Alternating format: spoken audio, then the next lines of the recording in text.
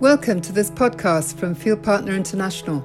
This is one of a series of interviews posted on our website and YouTube channel, where we will hear from experienced missionaries sharing stories and insights from their journeys.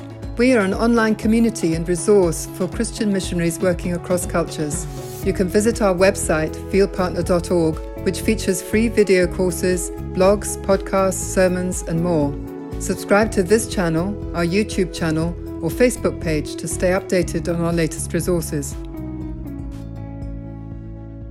Hello everyone, I'm Jennifer Bishop from Field Partner, and today I have the privilege of interviewing co-founder Christine Patterson. A few years ago, Christine and her husband Ross founded fieldpartner.org. So let's jump into the interview. Christine, thank you for starting Field Partner. I'd love to hear a little bit about your life and what's led up to this stage where you've decided to launch an online training portal for cross-cultural mission workers. So tell us a little bit about your early years, where you were born and what your parents did. Okay. Well, I was born in a tiny little place in the middle of Africa, in Ngozi, Burundi. And actually all my siblings were born there as well. I was the youngest in the family. My parents were missionaries. And so that was my norm. I just ran around as a little child. I could speak the local language. Later on, I learned French. And so I was trilingual by the time I was about 3. So I was sent to boarding school at the age of about 5 and began to lose my connection with my African friends. And that was when I came back after 1 term away and find that I couldn't communicate like I had. I couldn't remember the word for hide or seek or something. And I was losing my connection. I then began to retreat very much into myself. And my siblings were all older. They started going off to boarding school. So I had a fairly lonely childhood. I didn't really know how to connect very well with adults. And I didn't then very much have kids my own age. So when I went to boarding school at the age of 6, just across the border in Uganda, I did then begin to find friendship with people, but I still felt kind of disconnect inside about who I really was. So fast track at the age of 13, after doing schooling in 3 different schools in Africa, I was sent back to boarding school in Wales.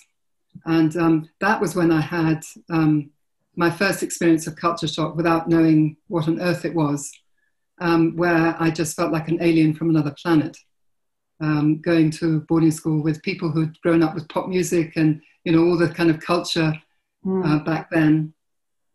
I had absolutely no knowledge of it at all, and I just felt totally alienated. And so then began a real anger. I felt angry with God. I felt angry with my parents. I felt this isn't fair that I'm growing up feeling like this, and so on. So I became quite a rebellious teenager. And then had a very strong encounter with God when I was just before I did my A-levels and just before I left school. So that was kind of, I felt reconciling myself with my past. But I little knew how actually a lot of these inner feelings were still growing within me. And so again, fast forward, I didn't know anything about what I was lacking as a child coming to England in terms of support and help. And I didn't know the identity of the third culture kid, which I later learned about, which is very, very similar to anybody who's had a background of being born outside of their passport culture and then just feeling like they don't really belong. Who am I? Where do I belong? Nobody understands. And everybody leaves. Those are the kind of 4 things that TCKs will tend to feel. So that definitely fueled why I wanted later to really investigate all of this for people who are working in other cultures. Yeah. Okay, so then how did that experience kind of shape who you became post-school? So tell us a little bit about your steps into college or university or work post-school. Okay, so I had just really recommitted my life to Jesus. I had a really strong encounter with him, which just transformed everything. And I was on fire when I went to university, met other people who were really wanting to follow and get involved with what it means to be a Christian in our world. And so that we formed a Christian union at college. And so I met my husband Ross when he came to speak at the CU, the Christian Union. And he then announced that he was going to be a missionary in Taiwan. He was leaving the UK and going to Asia. I had, in that brief time that we were together, I had really fallen in love with him. But I thought, well, how am I ever going to pursue this? It took 6 years, but eventually we did get married. And so for me then, it was a brand new culture again. So I'd got my roots in Africa, and now my wings, if you like, were going to be in Asia. But neither he nor I had any cross-cultural training. So we both kind of immersed ourselves in, he'd already got the language by the time we were married. He'd been in Taiwan for about 6 years. And so I arrived all kind of gung-ho, wanting to find out more, and then had a really crushing experience of culture shock, again, without having a clue what it was, because nobody had trained us, So we had a pretty tough start to our marriage. I think we would both agree that was the case.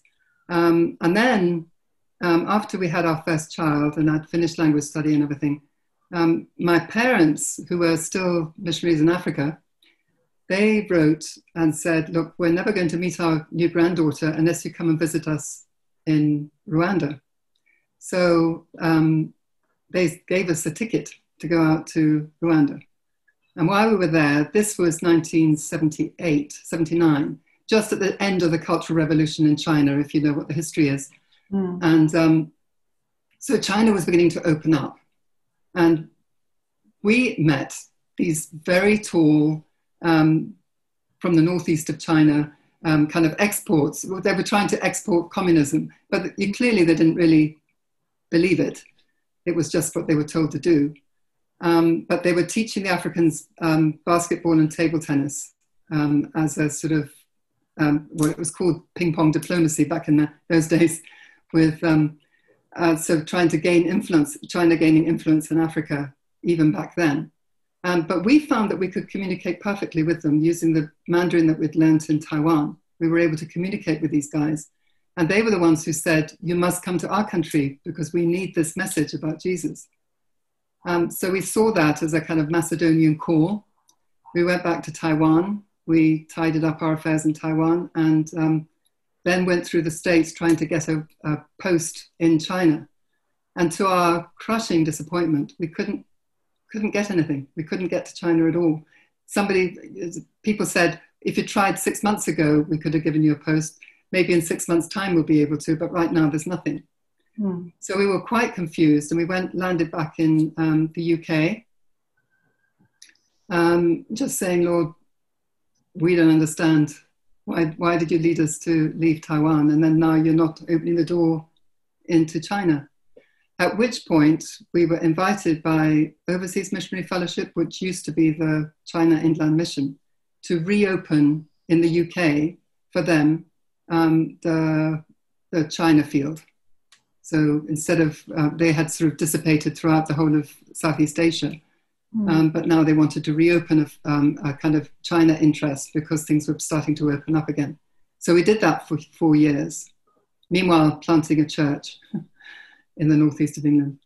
And so anyway, so that's how we got back to the UK after our first stint in Taiwan. And that was, again, re-entry shock without having a clue what that was. The feeling of everything's changed. People don't get us. We, a feeling of our story doesn't matter. And so all those things kind of formed the experiences that gave us the burden to help other people navigate their cross-cultural experiences. And so how long did that season last before you went back cross-culturally abroad again? to our amazement. I mean, I remember actually specifically praying, Lord, don't let it be longer than 6 months. I don't want to stay in the UK. We landed up being, I think, just nigh on 15 years. Wow. Yeah, so we worked with OMF for 4 years, and then Ross began to feel, look, there's so much that China needs, but we're just being asked to form a prayer fellowship in the UK to pray again for, and which was fantastic. But going around countless churches just talking about China and the doors opening and so on. He thought, well, the door is opening. What else can we do? So he then approached Derek Prince, I don't know if you know him, and asked if he felt the Lord was saying, take Derek Prince's ministry into China, because he had heard from people in China how much they needed foundational teaching. So we left OMF at that point and started working with Derek Prince Ministries. And over the years, probably between that and another ministry that we started, we've probably provided, I don't know, anything up to 25, 30 million books and teaching devices for China. So did you ever actually live and work in China? No, to our amazement, no, we didn't. We started the work that we did for China from the northeast of England. And then we continued it in Singapore when we moved there in 1994. And then subsequent to that, we moved back to Taiwan, which is where we still are. Right. Except not right now, not during lockdown.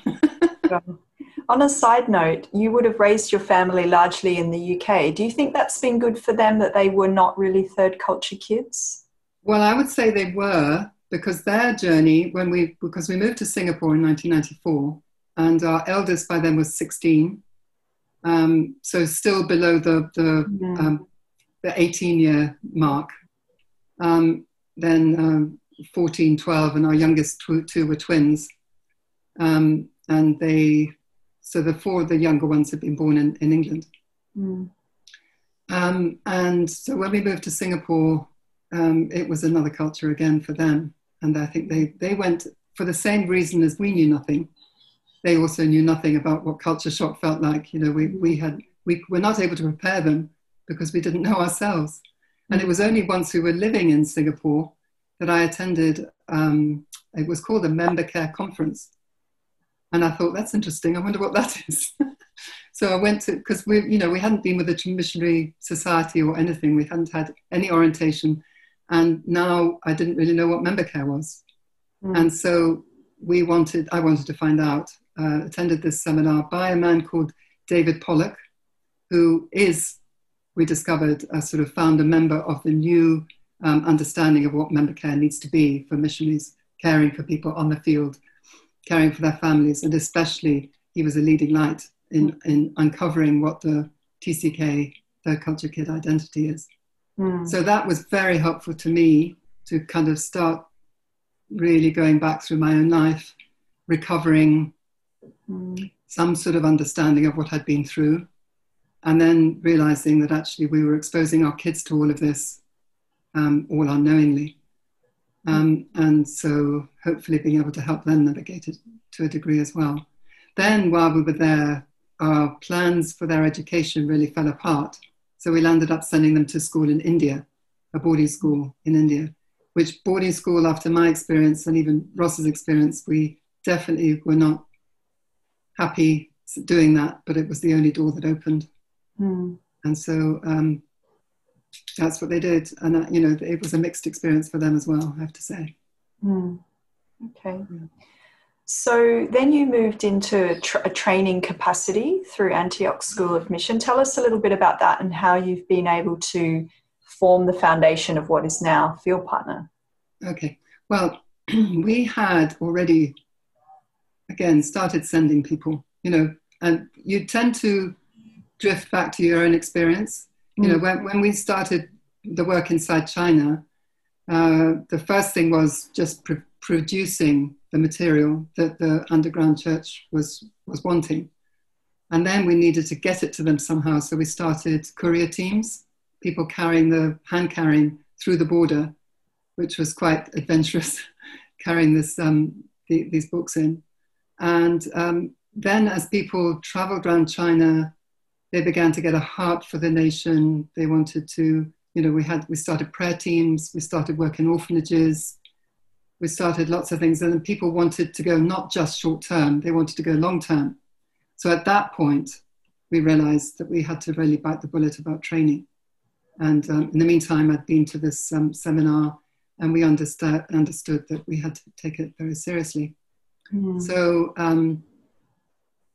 we started with people, first of all, outside of China, in North Thailand. We started a school with a guy called Barry McKnight, who was a long-term Thai missionary, but he had a burden for training.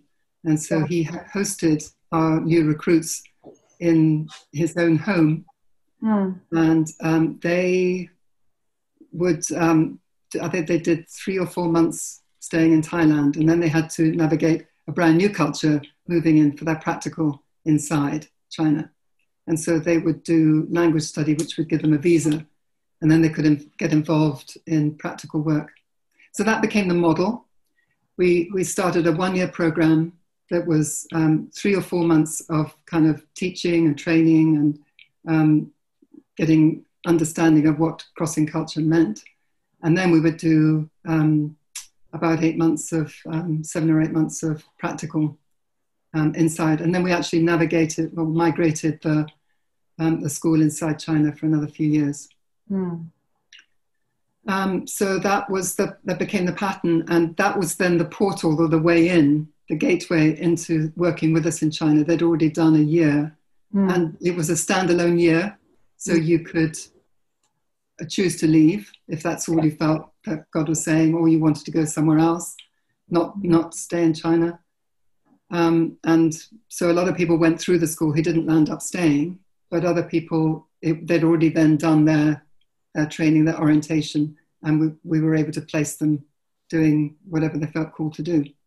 So that became the model for what we did. And then when things began to get very much more sensitive and tight in China, what we landed up seeing, well, 2 things really. We began to see that this concept could be much larger, much broader.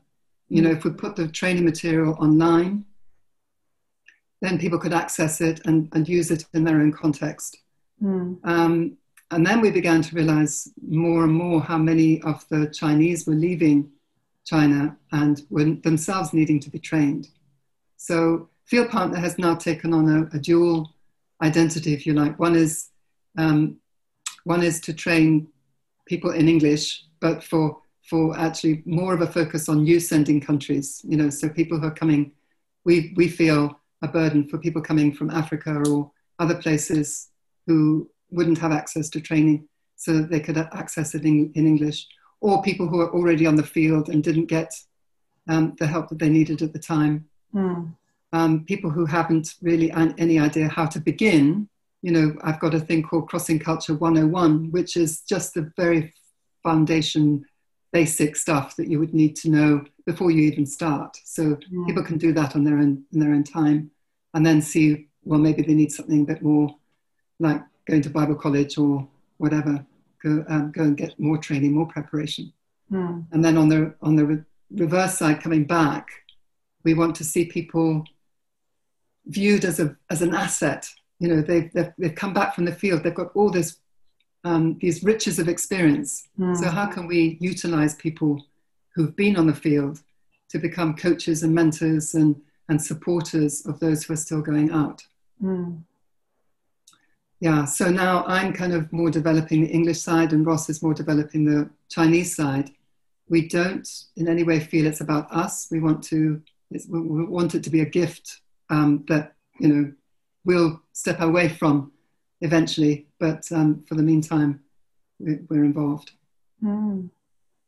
Wonderful. Thank you for sharing your story, Christine. Coming to the end of the interview, I'd just love to invite everyone to go across to fieldpartner.org and check out all the training and courses that are there. Christine is actually launching a coaching program in September 2020. So if you're interested in finding out about the coaching, you can email Christine at fieldpartner.org. That's all for the interview today. Thank you, Christine. Goodbye, everyone. Bye. Thank you for listening to this podcast from Field Partner. You can watch or listen to more interviews by subscribing to this channel, our YouTube channel, or our Facebook page. For free cross-cultural mission courses, blogs, sermons, and other resources, visit our website fieldpartner.org.